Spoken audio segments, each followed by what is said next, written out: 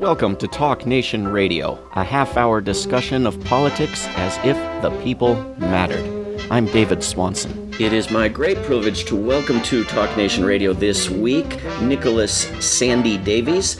Sandy is the author of Blood on Our Hands, The American Invasion and Destruction of Iraq, which I highly recommend reading, which has a preface by Nuremberg prosecutor Benjamin Ferencz. Sandy Davies also wrote the chapter on Obama at War in Grading the 44th President, and a chapter titled Crime by America, No Accountability, No Justice, No Peace, in a forthcoming book called Crime and Punishment in America. Davies writes regularly about U.S. aggression and war crimes for Consortium News, warisacrime.org, and other media outlets. He served as an issue team leader on war and peace issues for Progressive Democrats of America, and he drafted an appeal from the United States to the world, which has recently been put up at rootsaction.org, and which asks foreign governments to come together and stand up for international law in the face of systemic U.S. aggression and war crimes. And this is a petition that people can go and put their name on at rootsaction.org. Sandy Davies, welcome to Talk Nation Radio. Yeah, great to be on, David. Thanks for having me. It's great to have you back on. You are one of a very, very small number of people who's been on this show twice, but we needed to have you back on, and I wonder if you can talk about and perhaps read to us, so we all know what we're talking about, the text of this petition. Okay, yeah, so it's designed to be concise, so I'll just read the whole thing. This is an appeal from the U.S. to the world. This is for Americans to sign, and we will deliver this before the UN General Assembly this year to every foreign government. And so this is an appeal to those governments from the citizens of the United States. And this is what it says. Since the end of the Cold War, the United States of America has systematically violated the prohibition against the threat or use of force contained in the UN Charter and the Kellogg-Briand Pact. It has carved out a regime of impunity for its crimes based on its UN Security Council veto, non-recognition of international courts, and sophisticated information warfare that undermines the rule of law with political justifications for otherwise illegal threats and uses of force. Former Nuremberg prosecutor Benjamin B. Ferencz has compared current U.S. policy to the illegal German preemptive first strike policy for which senior German officials were convicted of aggression at Nuremberg and sentenced to death by hanging. In 2002, the late U.S. Senator Edward Kennedy described post-September the 11th U.S. doctrine as, quote, a call for 21st century American imperialism that no other nation can or should accept.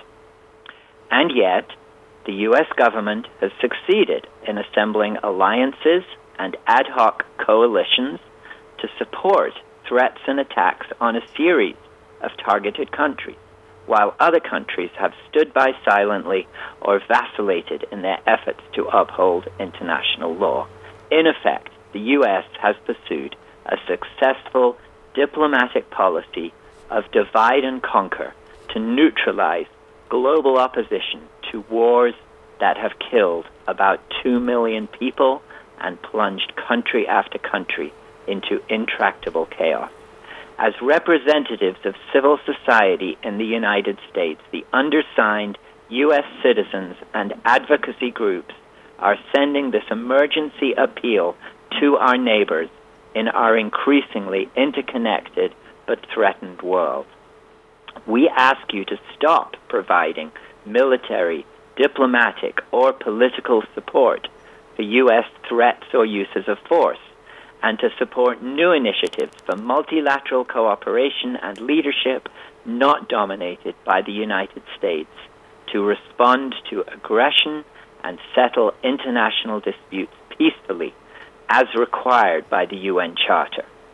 we pledge to support and cooperate with international efforts to stand up to and stop our country's systematic aggression and other war crimes.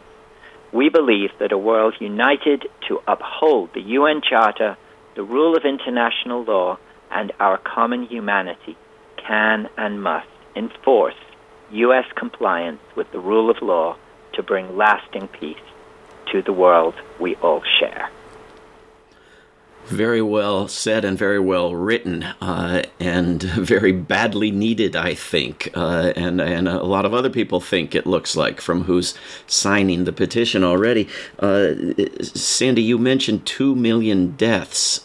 Can you just talk for a minute about where those deaths have occurred? Because I think a lot of the failure of people in the United States to see the United States as a rogue criminal nation is their absolute lack of that information, complete misinformation about what U.S. wars consist of. Yeah, well, in 2007, the Associated Press conducted a survey of Americans to ask us how many Iraqis we believe have been killed in the war that we unleashed on their country. And the average number from this poll was actually 9,000. I think it's 9,850. So that's less than 10,000, and that's really quite incredible. This is a war that our country was responsible for, and that the most serious epidemiological studies have concluded probably killed by now something in the order of 1 million people in Iraq, and yet the country primarily responsible for it. In this country, our citizens simply have no idea of the scale of what we unleashed on those poor people in Iraq, and that is not just some sort of accident. That is not just a sort of some strange misperception.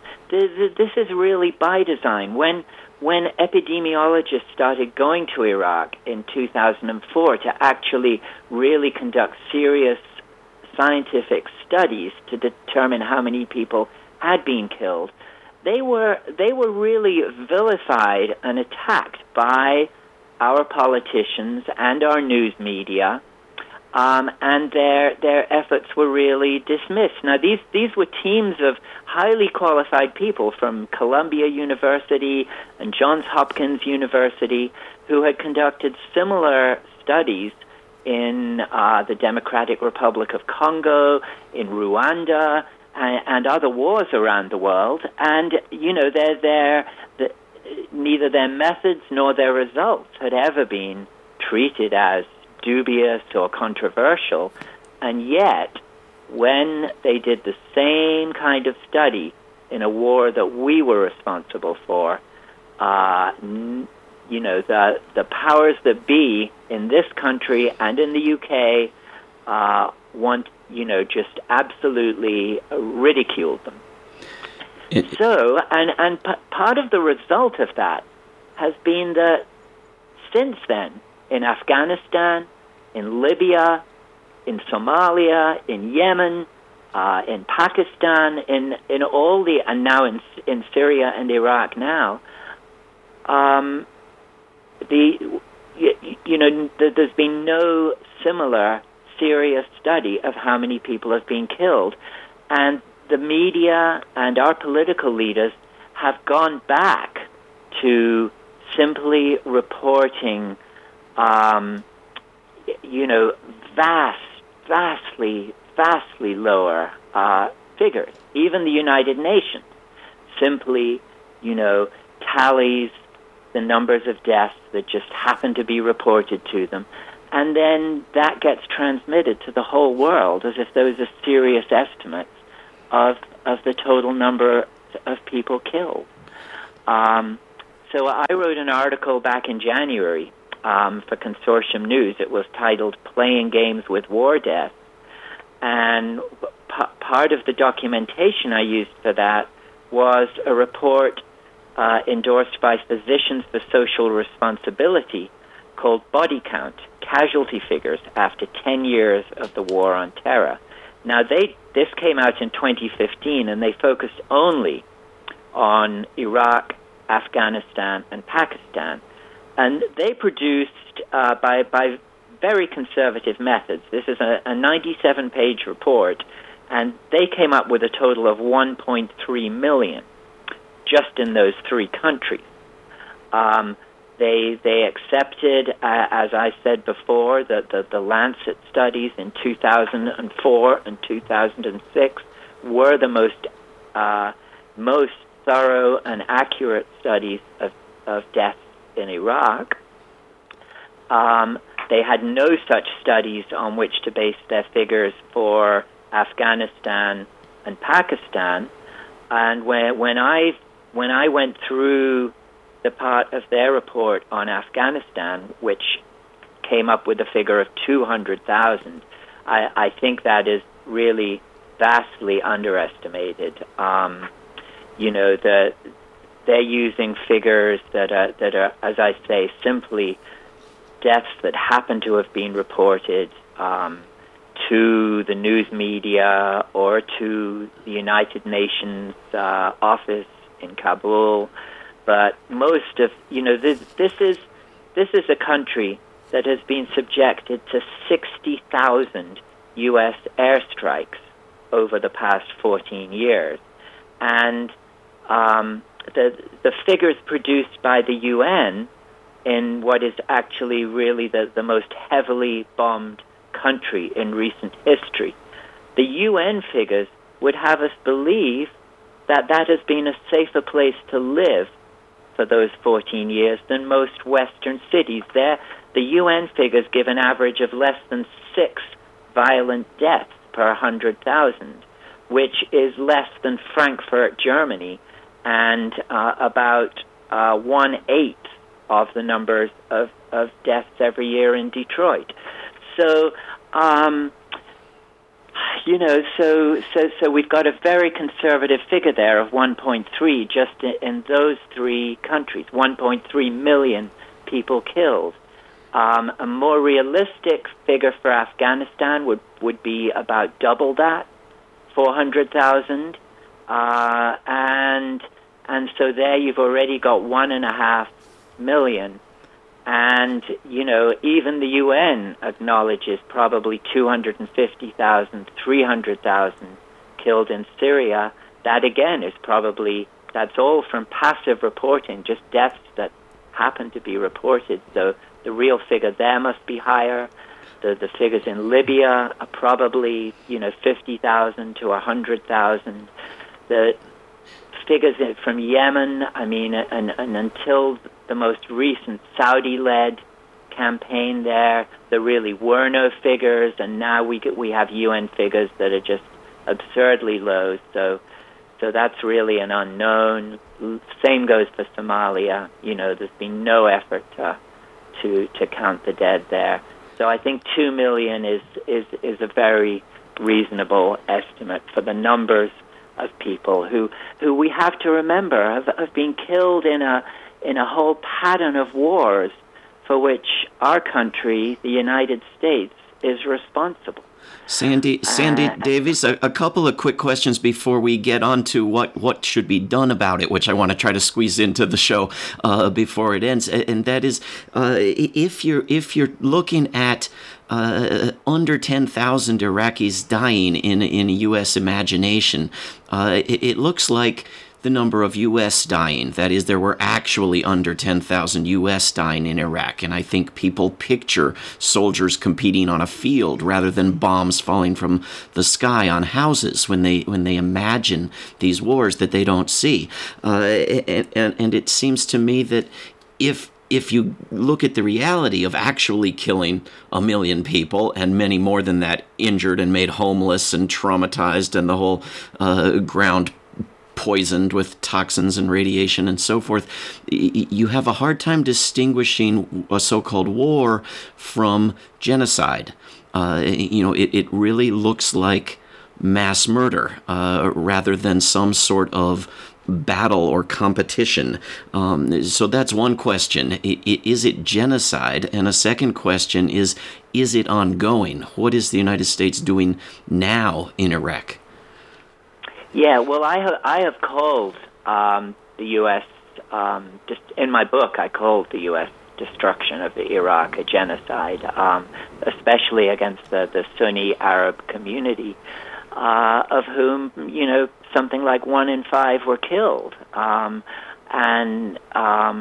It's been, when we're talking about 1 million people killed, we're in the same order of magnitude to other mass killings in the past that have been called genocide. I mean, France and Germany have called the Armenian genocide in the First World War a genocide. That's estimated to be about 1.5 million people, and there's an element of deliberate targeting here when we talk about the Sunni Arab community of Iraq, and of course they're the ones who have now, to a great extent, accepted rule by the Islamic State over rule by the Shiite government that was for 10 years was sending death squads to kill them and torture them. And so, in fact, the working title for my book when I was writing it was From Aggression to Genocide. And I wrote an article of that title for Z Magazine back in about 2007. And yes, I believe our country is guilty of genocide. And is it ongoing now, Sandy? Well, it's continuing, isn't it? I mean, and this campaign of airstrikes that was begun in 2014 on Iraq and Syria, they have so far dropped 40,000 bombs and missiles on those two countries. The shock and awe assault on Iraq in March and April of 2003 was only 29,000 bombs and missiles. So this has been even heavier. And the Pentagon acknowledges having destroyed 6,000 buildings. And these buildings are, for the most part of the civilian infrastructure of these countries. These buildings are being destroyed because they are being used or they are suspected of being used by, fighters for Islamic State or Al-Qaeda. But in many cases, these fighters are not easily distinguishable from the civilian population. And these are, for the most part, civilian buildings. And certainly, I wrote an article last month, or at the end of April, that in Mosul I heard from Professor Suad al-Azawi in Baghdad. She was the lady who did the first studies of the effects of depleted uranium and won international awards for her studies. She is from Mosul. She's getting reports from Mosul in the Iraqi media and from friends and relatives in Mosul of just incidents every few days in which civilians are being killed by U.S. airstrikes there. So people can read my article. It's titled "Hidden Costs of U.S. Air War" at Consortium News. So Sandy, what should foreign governments or anybody do at this point? We know what the U.S. government would do if another government did a tiny fraction of this sort of behavior. It would bomb somebody. We don't want Washington bombed, I assume. What do we want to see done? Well, I think what we want to see done, what our appeal is asking people to do, asking foreign governments to do, is to stop supporting the U.S. when it makes the case at the UN, in the UN Security Council, or to its allies around the world for attacking yet another country. Many of these countries have really been complicit. It was really only the U.S. and U.K. that actually invaded Iraq, but within months, the UN set up shop there and more or less gave its blessing to a continuing occupation that dozens of countries took part in. And I really do not believe that if the U.S. was faced with a choice of acting alone, with no blessing from the UN Security Council, and without the support of all these allied countries, it would certainly have to think twice about conducting these kind of operations. And none of these other countries, like the UK or France, would undertake these kind of operations on their own. They're willing to start bombing Libya or Syria as partners with the U.S., but they're really not about to undertake these things on their own. It's the U.S. war machine that really provides the resources to do this. The French sort of took the lead on the bombing of Libya, but then they ran out of bombs that would fit on their French-built planes, and so they had to turn it over to the U.S. and the U.K. and other countries that were flying U.S.-built planes and could carry U.S.-built bombs. And so even when the U.S. is not openly taking the lead in these assaults on other countries, it is the indispensable, is even being called by some of our leaders the indispensable nation. When it comes to committing aggression halfway around the world, it is the indispensable nation. Yeah, and the indefensible nation. If we can stop the U.S. from behaving like this, then the world will have a halfway decent chance at peace, at resolving differences between countries peacefully, as the UN Charter actually requires us to. But can we get past the point of just not signing on to UN support for another crime, as really China and Russia after Libya were not going to sign on for another U.S. war in Syria. The U.S. goes ahead anyway. Can we get beyond that to taking constructive, positive action toward holding the United States accountable through the United Nations, through the International Criminal Court, through boycotts, divestment, or sanctions, through any sort of international means of non-violent law enforcement against criminal activities? Do we need individuals punished? Do we need a whole nation punished? Or can we get truth and reconciliation somehow? Or is the... I think all that is important. I mean, what we're asking in the appeal is for new initiatives, for multilateral cooperation and leadership not dominated by the United States, to respond to aggression and to settle international disputes peacefully. And it is a matter of our friends around the world actually working together to reject the so-called leadership of the United States and to begin to build alternative structures. We have an International Court of Justice which convicted the United States of aggression in 1986.